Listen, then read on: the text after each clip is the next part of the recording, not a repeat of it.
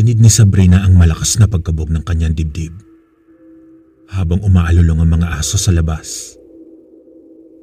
Kanina pa kasi siya nagtatago sa loob ng isang pickup truck. Halos pigilan niya ang paghinga at paggalaw upang hindi siya mahalata at maamoy. Sa bawat alulong ng mga aso sa paligid, lalo siyang nawawalan ng pag-asa na makatakas doon. Alam niya ang daan palabas, pero hindi niya magawang tumakas dahil napapalibutan na siya ng mga aswang. Nang makaramdam ng katahimikan sa paligid ay marahan niyang dinukot ang cellphone sa bulsa at tinawagan ng nobyong si Eric. Eric, nasaan na kayo? Hello Sabrina, papunta na kami dyan. Pakibilisan niyo lang. Hinahanap na nila ako. Hindi na ako makalabas dito sa gubat. Kalat na sila rito. Huwag kang mag-alala. Ililigtas ka namin. Basta huwag ka lang aalis dyan sa pinagtataguan mo. Agad tinapos ni Sabrina ang tawag dahil baka may makarinig pa sa kanya roon. Tahimik pa rin ang paligid. Kaya napilitan siyang bumangon sa sulok ng pickup truck at sumilip sa bintana. Wala siyang mga aso na nakikitang gumagala sa paligid. Mukhang nakalayo na ang mga ito sa paghahanap sa kanya. Hindi pa rin siya pwedeng lumabas doon. Sa lawak ng gubat na iyon, hindi siya nakasisiguro kung saan bahagi naghahanap ang mga ito. Kung lalabas siya ay para na siyang naghukay ng sarili niyang libingan. Pinili niyang manatili pa rin doon kahit naliligo na sa sariling pawis. Hindi pa naman siya komportable kapag pinagpapawisan. Pero wala siyang magagawa dahil mas mapapaaga ang kamatayan niya kung lalabas agad siya. Isang malakas na alulong ang umalingaw-ngaw sa paligid. Muli siya nagtago sa sulok at niyakap ang sarili. Tinakpan pa niya ng mga gamit ang pinagtataguan niya para hindi mahalatang may tao roon. Nakikipagsabayan naman ang tibok ng puso niya sa panginginig ng kanyang katawan. Lalo na nang marinig niya ang papalapit ng mga aso malapit sa pickup truck na kinalalagyan niya. Ang mga aso na malalaki ang katawan, pula ang mga mata, mahahaba ang mga pangil at may nakakapangilabot na tahol.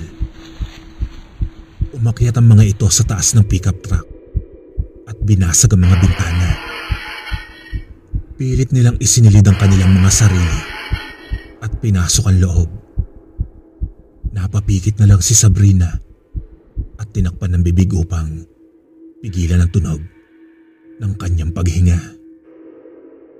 Dinig niya ang mga asong tila inaamoy ang paligid kung may bakas ba ng tao roon. Mukhang nakakahalata na ang mga ito na may presensya ng tao sa loob. Papalapit na ang mga ito sa bandang sulok kung saan siya nagtatago. Isang boses ng babae ang bumulaga sa labas. May paparating. Mukhang magtutungo rito ang mga kaibigan ng babaeng iyon. Kailangan natin silang pigilan at paslangin. Agad na lumabas ang dalawang aso sa pickup truck at sumunod sa babae na di kalaunan ay nag-anyong aso rin. Bahagyang nakahinga ng maluwag si Sabrina. Subalit nangamba naman siya sa kalagayan ng nobyo. Nang maghari ang katahimikan sa paligid, ay muli niyang tinawagan si Eric. Nasaan na kayo? Alam na nilang nandito kayo. Papunta na sila ngayon sa inyo. Huwag kang mag-alala. May mga dala kaming armas dito. Basta huwag ka lang aalis dyan para maabutan ka pa naming buhay. Pero natatakot ako para sa inyo, Eric. Baka kayo ang hindi na makapasok ng buhay rito. Huwag mo kaming alalahanin. Dahil may armas kami.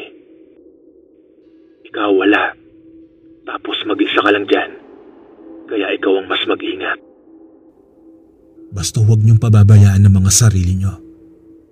Sige, maghihintay na lang ako rito. Nasaan ka na ba?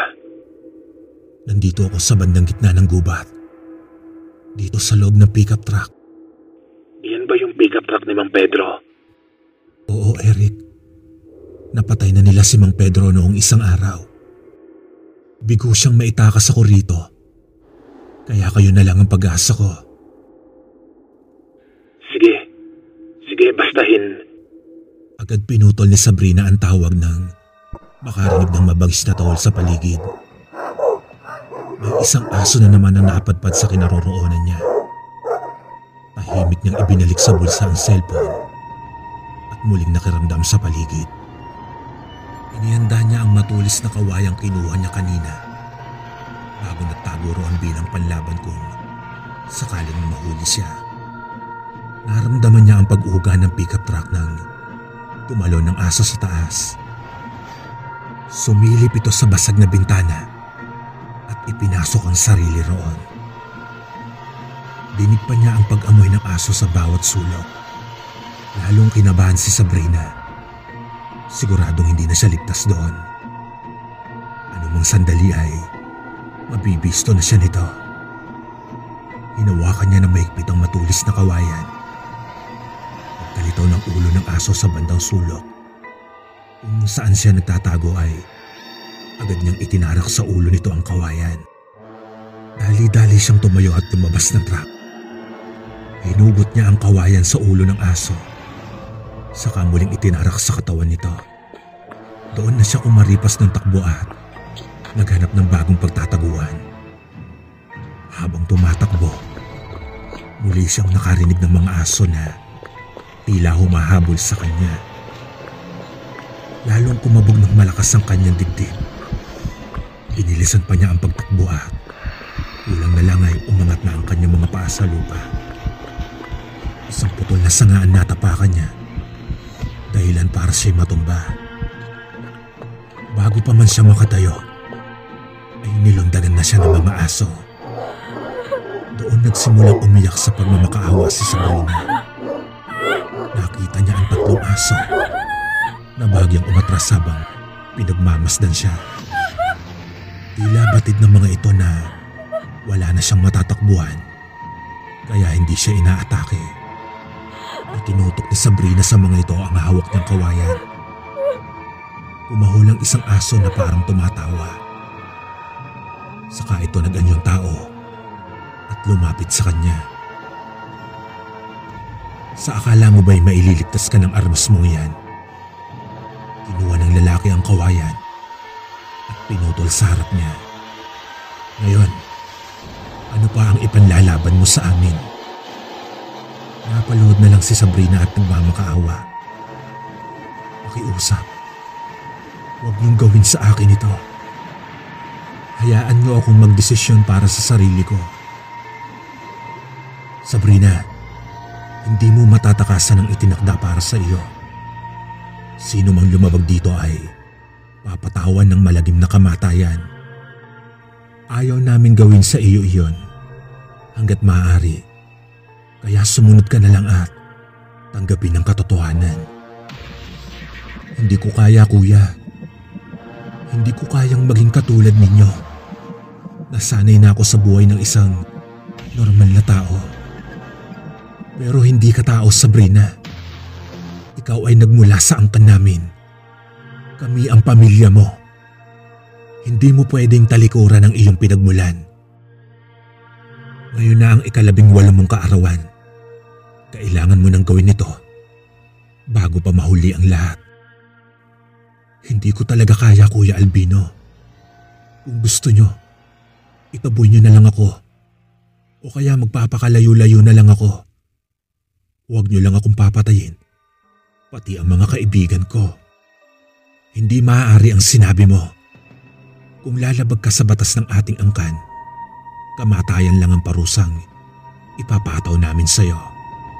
Sinakal siya ng lalaki hanggang sa umangat sa lupa ang kanyang katawan. Sa ayaw at sa gusto mo, iinom ka ng dugo ngayong gabi. Halika na. Iuuwi na kita sa bahay. Ayaw. Halos mautal si Sabrina sa higpit ng pagkakasakal sa kanya. Ang mga kasamang aso ni Albino ay nag-anyong tao na rin at pinagtulungan siyang buhatin pa uwi sa kanila. Natagpuan na lang ni Sabrina ang kanyang sarili na nakagapos sa silya habang nakabitin ng patiwarik ang mga bangkay sa paligid niya.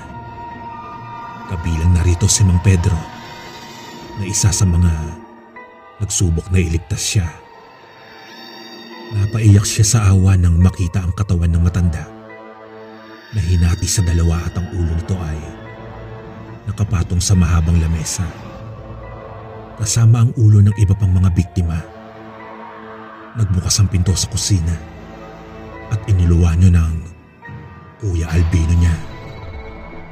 Lumapit ito sa kanya at inilapag sa kanyang harap ang isang baso ng dugo. Kasunod nito ang pagpasok ng ama at ina niyang sina Marco at Elvira. Pinahirapan mo pa kaming bruha ka. Sigaw sa kanya ng ina. Malaki ang kasalanan mo sa amin ngayon, Sabrina. Napatay ng mga kaibigan mo ang mga kasama namin. Nagdala pa sila ng mga bomba at pampasabog dito. Dahil sa iyo, nabawasan ang natitira nating angkan. Panduduro sa kanya ni Marco. Sa narinig ni Sabrina ay tila natuwa siya. Ngunit hindi lang niya pinapahalata. Pinulot ng kanyang ama ang baso at inilapit sa bibig niya. Ayoko niyan. Ilayo niyo sa akin iyan.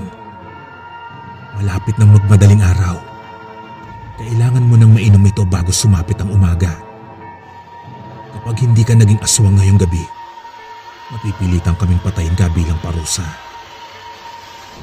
Mas gusto ko pang mamatay bilang tao kaysa mapatay ng ibang tao sa pagiging aswang. Sinampal siya ng ama at muling itinutok ang baso sa kanyang bibig.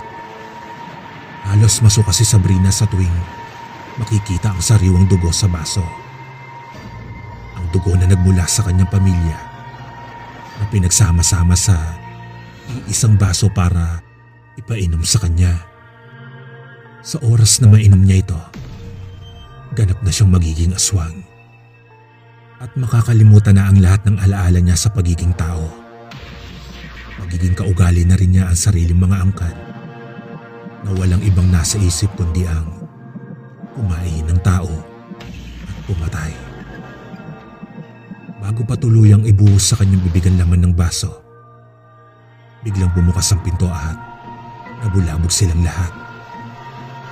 Gulat na gulat ang pamilya ni Sabrina pagkakita sa grupo ni na Eric. May daladalang bomba ang mga ito at malalaking baril na kayang dumurog ng ulo ng kahit sinong nilalang. Ang mga armas na ito ang lumagas sa kanilang mga kasamaan kanina.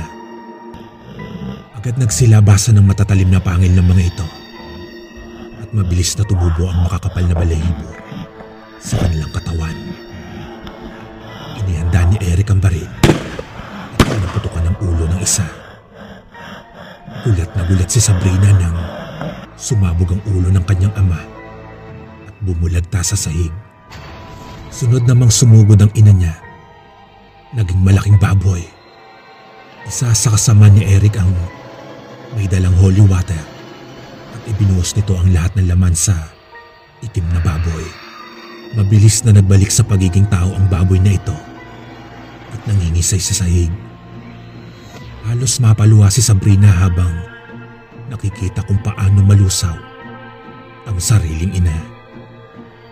Sa takot ay hindi na umatake pa si Albino na naging malaking aso.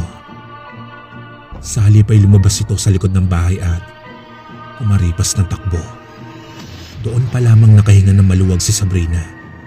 Salamat at dumating agad kayo. Nilapitan ni Eric ang babae at kinalag ang pagkakatali nito sa silya.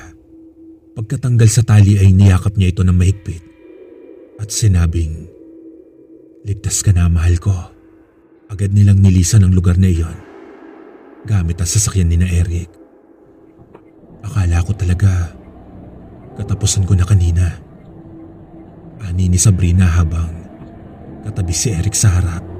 Ang mga kasama naman nila ay nasa likod. Pasensya ka na kung napatay namin ang mga magulang mo. Okay lang yon, Eric. Tama lang ang ginawa mo. Hindi ko rin naman talaga gustong maging kagaya nila. Kahit sarili ko pa silang pamilya. Hanga rin ako sa katapangan mo, mahal ko. Pinili mong talikuran ng sarili niyong angkan para lang maging normal na tao kagaya namin.